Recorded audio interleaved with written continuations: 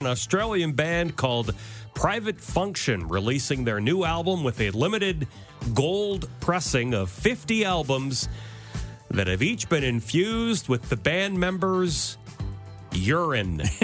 Yes, I said the vinyl is infused with each band member's urine. Yeah, sure have been. They did post up on their Instagram page saying, "Congratulations to the 50 people who ordered the gold version of our new album record.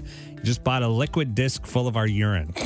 We worked with Salty Dog Records to build the world's first urine-filled record. I'll just get a regular pressing." Salty Dog Records.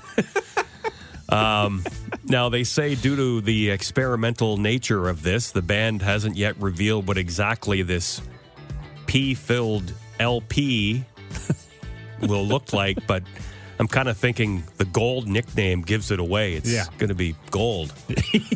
Jesus. Just imagine putting that on the old turntable. It's like, I hope they wash their hands. I hope it's not one of those scratch and sniff things, too, right?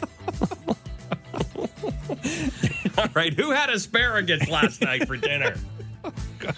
You know, I feel bad for the employees at Salty Dog Records. Doing the pressing? Doing the pressing.